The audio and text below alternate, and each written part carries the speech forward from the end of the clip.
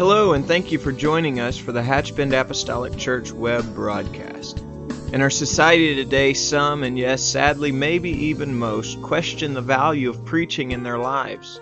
But we still believe what Paul said in 1 Corinthians chapter 1. In essence, Paul preached that God has chosen the foolishness of preaching to save them that believe. And so that's why we still place such a high value on the preached word of God in agreement to the Scripture. And so now I'd like to thank you again for joining us for a message from the pulpit of Hatchbend Apostolic Church.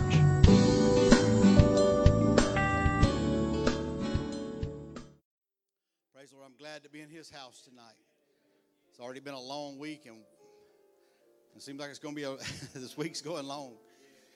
But I'm glad to be in His house tonight. I like what I feel tonight already in this place. Tonight is, if you would join me tonight in Matthew 16 and verse 13. I'm going to read a few verses. Tonight I'm going to kind of bounce around a little bit, but I'm going to try to tie it all together in the end. So I just feel like God is just put something in my heart, but I'm going to have to go around the fence here to lay down the groundwork today. But Matthew 16 and verse 13, the Bible says, when Jesus came unto the coast of Caesarea Philippi, he asked his disciples, saying, whom do men say that I, the Son of Man, am? And they said, some say that thou art John the Baptist, some say Elias, some says Jeremiah, and others, or one of the prophets. Verse 15 says, he saith unto them, but whom say ye that I am? And Simon Peter answered and said, Thou art the Christ, the Son of the living God. Tonight I'm going to talk to us, if you would join me in prayer tonight, I'm going to talk to us just for a few minutes from whom does God say you are? Lord, I ask you, Lord Jesus, to touch us tonight. Lord, I ask you, Lord Jesus, we thank you, Lord Jesus, for letting us be here tonight in this place. Lord Jesus, I ask you, Lord Jesus, to go with us, Lord, through this word, Lord Jesus. And I ask you, Lord Jesus, to allow the words to come off to the page tonight, Lord. Lord, I ask you, Lord Jesus, to minister, Lord Jesus, through me tonight, Lord Jesus, and allow this word to be settled into someone's heart tonight. Lord, in Jesus' name we pray. Amen. You may be seated. You know, when we look at the scripture I read, you know, we find where the disciples and Jesus is having a conversation. He asks them, you know, whom does men say that I am? And they have said, you know, some of the prophets, and they answer his question, what they've heard things being said, who people thought Jesus was. And then he asked, whom do you say that I am? He wanted to know who they thought he was. They wanted to know who he was to them. And Simon Peter spoke up, and you know, and we know the scripture, and tonight he says, thou art the Christ, the Son of the living God. And he, you know, he goes on to scripture and he tells them, you know, this you didn't, no man told you that. You know, the Heavenly Father told you that. And so tonight when we look at this, we look at that throughout the Bible, we find names in the Bible that has important meanings a lot of times. Many names throughout the Bible has meanings. And, you know, tonight as we look at Jesus and we say, who you say I am, he's more than asking them, he's more than asking them, you know, what is the name, or what, not asking for, you know, what his name is, but he's asking them for who he is to them. And so sometimes in life we find ourselves going through life, you know, people looks at us and they have meanings, or they have names for us.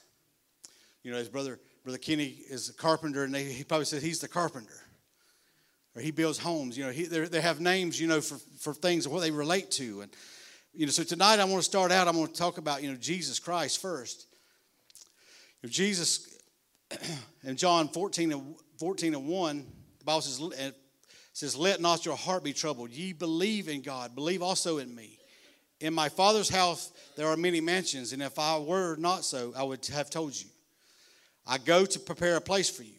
And if I go to prepare a place for you, I will come again and receive you unto myself, that where I am, there ye may be also. And whither I go ye know, and the way you know. Thomas saith unto him, Lord, we know not whither thou goest, and how can we know the way? Jesus saith unto him, I read all this to get to this point. Jesus saith unto him, I am the way, the truth, the life. No man cometh unto the Father but by me. And what Jesus is saying here is he's telling them who he is. He is the I am. Jesus saith unto him, I am the way, the truth. And if ye have known me, you should have known my Father also. And from henceforth ye know him and have seen him. Philip saith unto him, Lord, show us the Father, and it sufficeth us. And Jesus saith unto him, Have I been so long with you and yet hast thou not known me, Philip? He that hath seen me hath seen the Father. And now how sayest thou then, Show us the Father? Believest thou not that I am the Father, and the Father in me? The words that I speak unto you, I speak not of myself, but the Father that dwelleth in me. He doeth the works. Believeth me that I am the Father, and the Father in me, or else believe me for the very work's sake. You know, I read all the scriptures to say what Jesus is telling them. In this scripture also, he's telling them who he is. He is the I am. He is the truth. He is the life. And so when we find Philip they're seeking for the light. They're looking for who to follow and where to go. And Jesus tells them, you know, where he's going to prepare a place for them. And he tells us, and he went to prepare a place for them, and he also prepared a place for us. But, you know, Thomas says, you know, Lord, we do not know where you're going. Where are you going, and how can we know the way? So Jesus answered that, and he said, I am the way, the truth, and the life, and no man cometh unto the Father but by me. What, you know, Jesus is telling them is, you know, he's trying to confirm that in their life, in his disciples' life.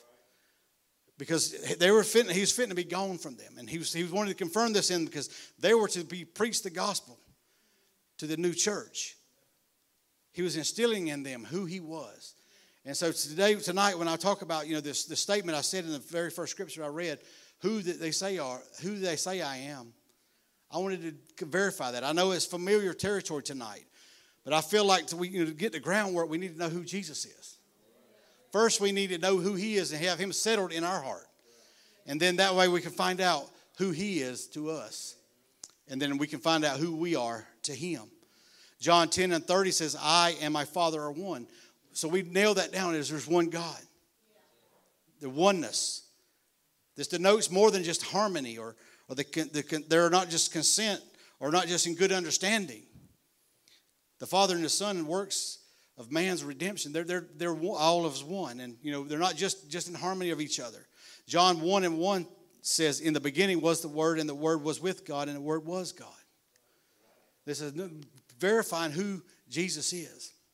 Verse 14 says, and the Word was made flesh and dwelt among us.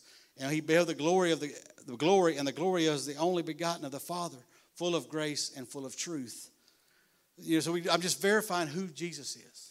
And I know it's elementary because I'm preaching to the choir here tonight. But just sometimes in life, you know, we have to sit down and talk about who he is. Because sometimes in our life, you know, we talk about who he is and who he said he was here. And we verified he is God and he is the I am and he is the truth. But Jesus is the I am.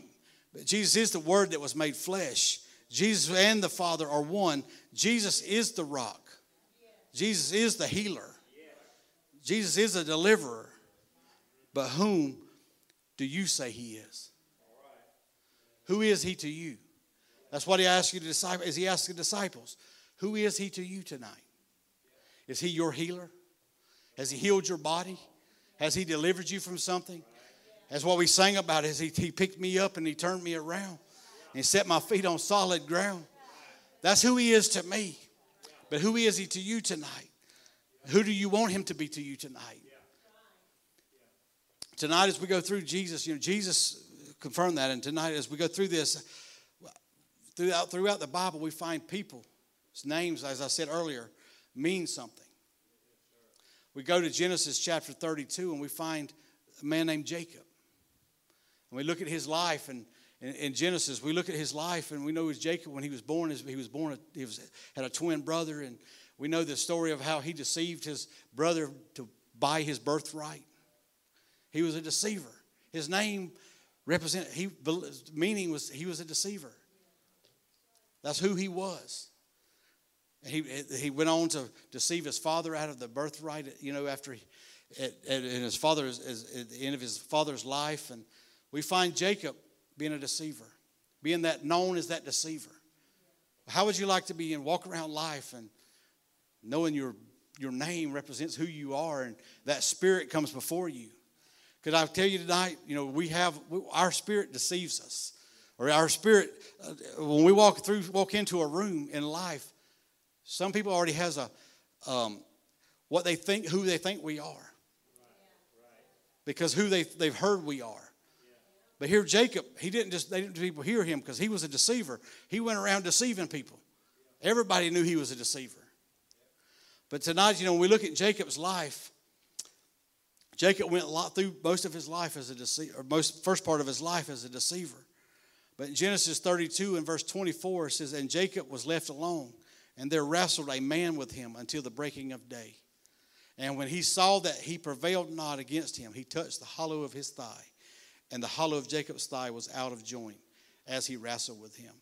Can I tell you, sometimes, here, Jacob was finna get a name change. And we know the story here. I'm just going to get ahead of myself. But Jacob was finna get a name change. But here Jacob had to wrestle with this angel all night long. Sometimes, we have to put a little bit of effort in getting our name changed. Having that change in our life. We have to put a little effort to it. Here Jacob had to put a little sweat and blood into this. Here Jacob wound up just getting his hip dislocated to have his name changed. He had to put a little effort into that. The Bible says in 26, he said, "And he said, Let me go, for the day breaketh. And he said, I will not let thee go, except thou bless me. And he said unto him, What is thy name? And he said, Jacob. And he said, Thy name shall be called no more Jacob, but Israel. For as a prince hast thou power with God and with men, and hast prevailed." Here he had prevailed that night in this fight of this wrestle match, and to the point that the angel finally touched him and changed his name. So sometimes in our life, we find ourselves being like Jacob. We find ourselves being a deceiver, or we find there's something sin in our life, and we have to find our place, and we have to wrestle. We don't have to wrestle God for it, but we have to put an effort for it.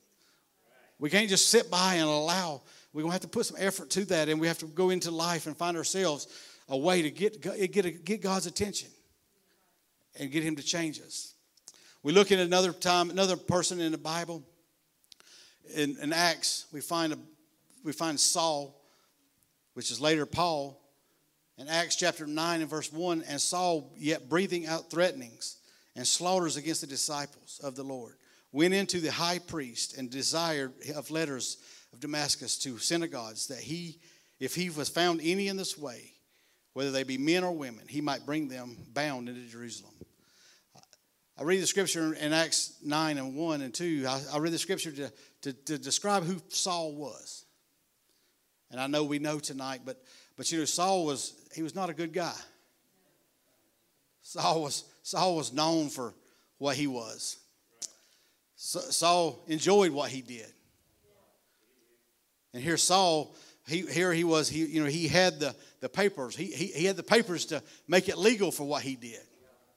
And so we find Saul in his life, but we skip down to verse 10, and the Bible says, "And there was a certain disciple of Damascus named Ananias, and to him said to the Lord in a vision, Ananias, and he said, Behold, I am here, Lord. And verse 11 says, "And the Lord said unto him, Arise and go into the street which is called Straight, and inquire in the house of Judas for one called Saul of Tarsus. For behold, he prayeth. And he hath seen a vision of a man named Ananias coming in and putting his hands on him, and he might receive sight.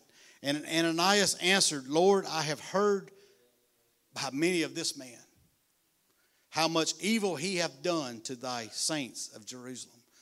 Here Saul's reputation has went before him.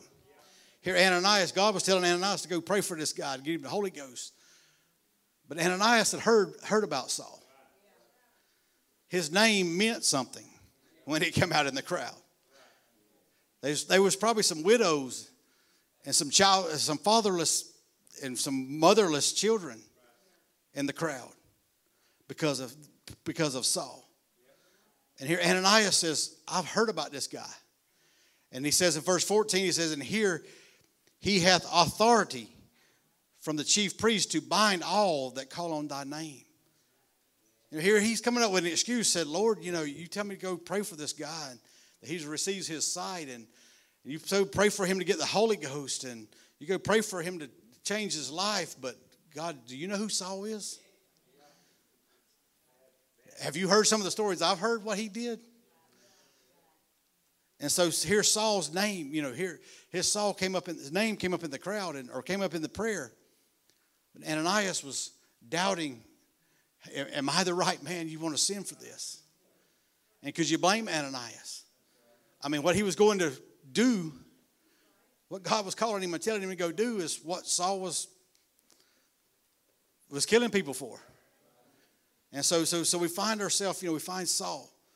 But Acts 9:15, the Bible says, but the Lord saith unto him, go thy way, for he is a chosen vessel unto me, to bear my name before the Gentiles and the kings and of the children of Israel. For I will show him how great things he must suffer for my name's sake. Sometimes in life, we look at the situation with Ananias and Saul, and God said, he is a chosen vessel.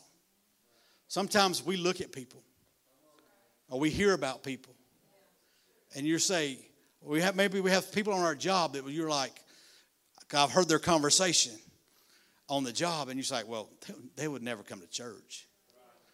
God would never, they would never come and sit on a pew. I'm kind of, you'd be scared to ask them sometimes because some of the language they use or some of the things that they do and on their off time. We look at that in life. We find ourselves, God, are you sure you want me to ask them? But God says they're a chosen vessel. They're a chosen vessel. Because somebody may have looked at me or you like that one time in our life. May have looked at us and said, well, that's a waste of time to say, invite them to church. And it may be say that's a waste of time but God called us a chosen vessel.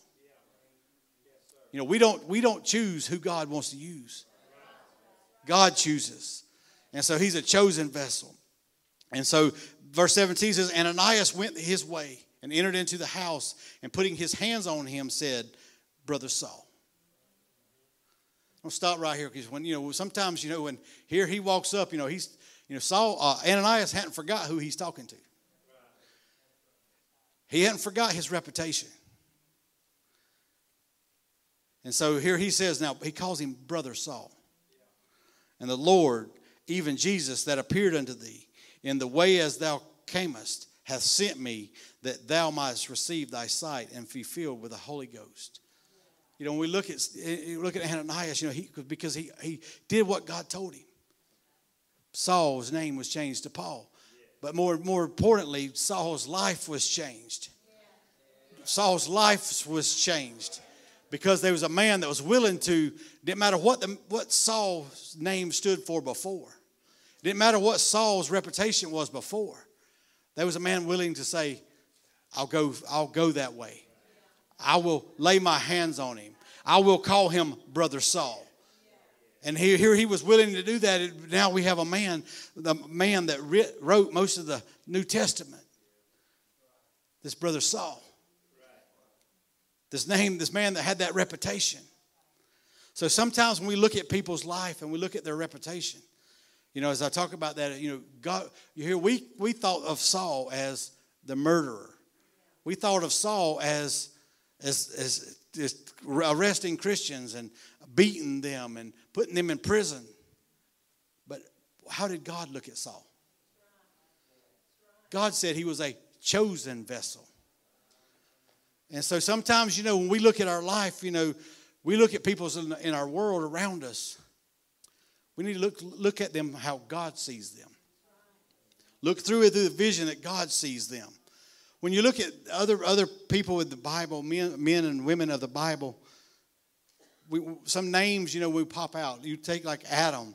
First thing you think of is the Garden of Eden, or like Noah, the ark. Joseph, the coat of many colors, or his dreams. Moses leading God's people, or the Red Sea.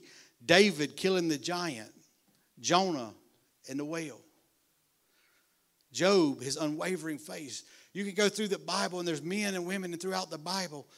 When you just hear their name in conversation, something pops in your head.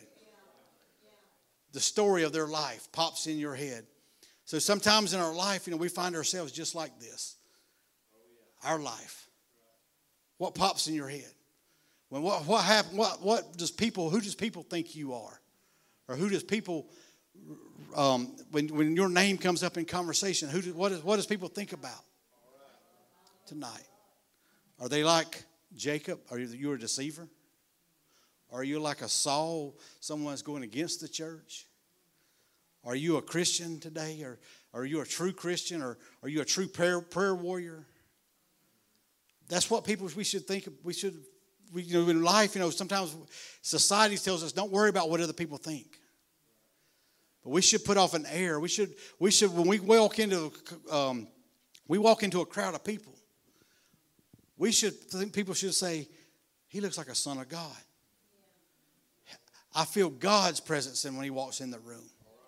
So sometimes in our life, we find ourselves going through life. The Bible says in the Bible it says we could become sons of God or daughters of God. Are we resembling that in our life? And are we resembling that in our daily walk with God? What does people think about us? What shall be said about you today? Today, as I look at Esther chapter 2, we look at this. I want to talk about the spirit of Vashtiah. Get it right. Get my pronouncing right. The spirit of Queen Vashtiah. She was the king, the queen of the king in that time, and the king had prepared a party and a feast, and he invited her to come to the party. And she refused to come to the king's party because she had her own party going on. She had her own things in life. And so here the queen was too busy to come to the king's party. So what happens to the queen? We know she was replaced by Esther. We find in the story of the story in Esther, we find where the queen was replaced by Esther because she was too busy to come to the kings. How many times in life we find that same spirit in our life? We're too busy to come to the king's house. In the story of Esther, we find that Haman plots to kill the Jews. And Esther's uncle Mordecai requests that Esther goes before the king. Here he has made this plot, and so now Mordecai requests Esther to go to the king and go into the king's court. But can I tell you today that the same spirit off the first queen, the queen's first spirit, that little bit hesitant to go in the king's palace or go into the king's court, that presence kind of had dwelling in that place, and it kind of got on Esther for a few minutes. But Mordecai requested for her to go in, and the spirit of the first queen got on Esther. But can I tell somebody today that same spirit gets on many of us in the church world today? That same spirit that we're too busy to do what God wants for us. We're too busy to come into God's presence. We're too busy to get involved in what God is going to do in his kingdom. But Mordecai tells Esther, in Esther 4 and 14 says, "For if thou altogether holdest thy peace at this time, then shall their enlargement and deliverance arise to the Jews from another place." Can I tell you, stop right here. God's will and God's work will happen. And here that's what Mordecai says. He says, He will rescue his people. And he says, if you don't do this, someone else will.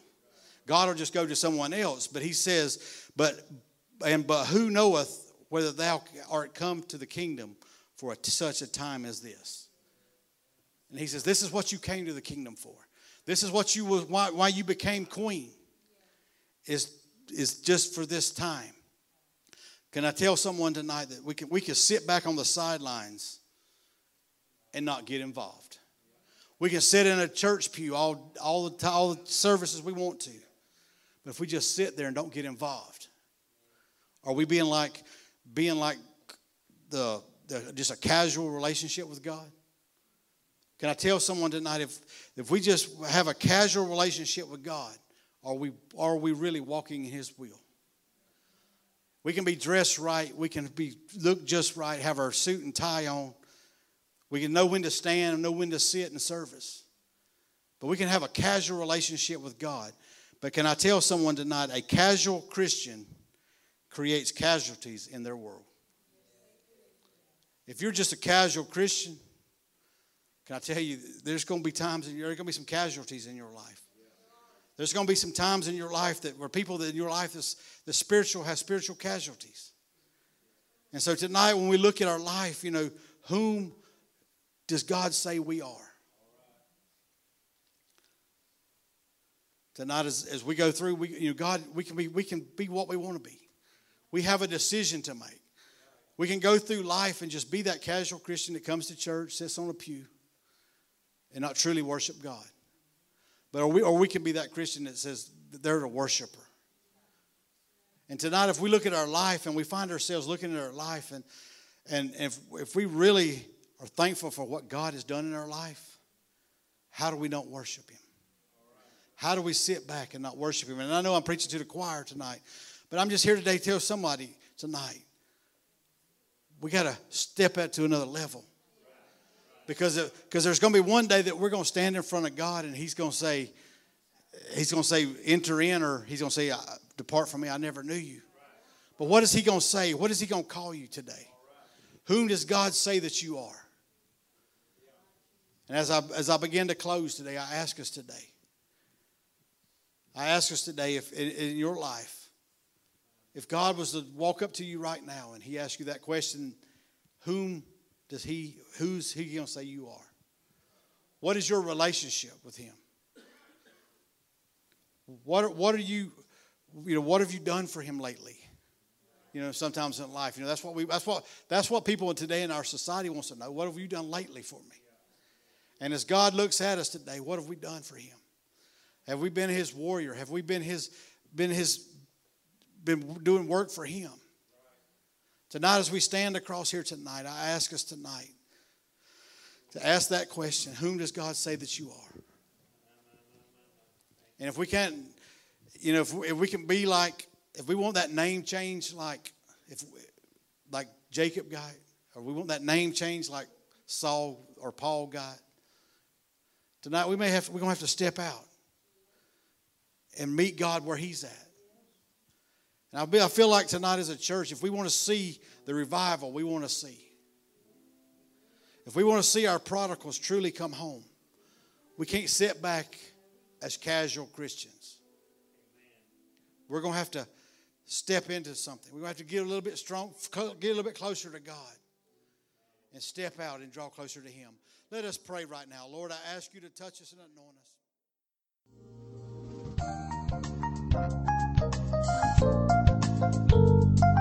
This message has been brought to you today by the media ministry of Hatchbend Apostolic Church.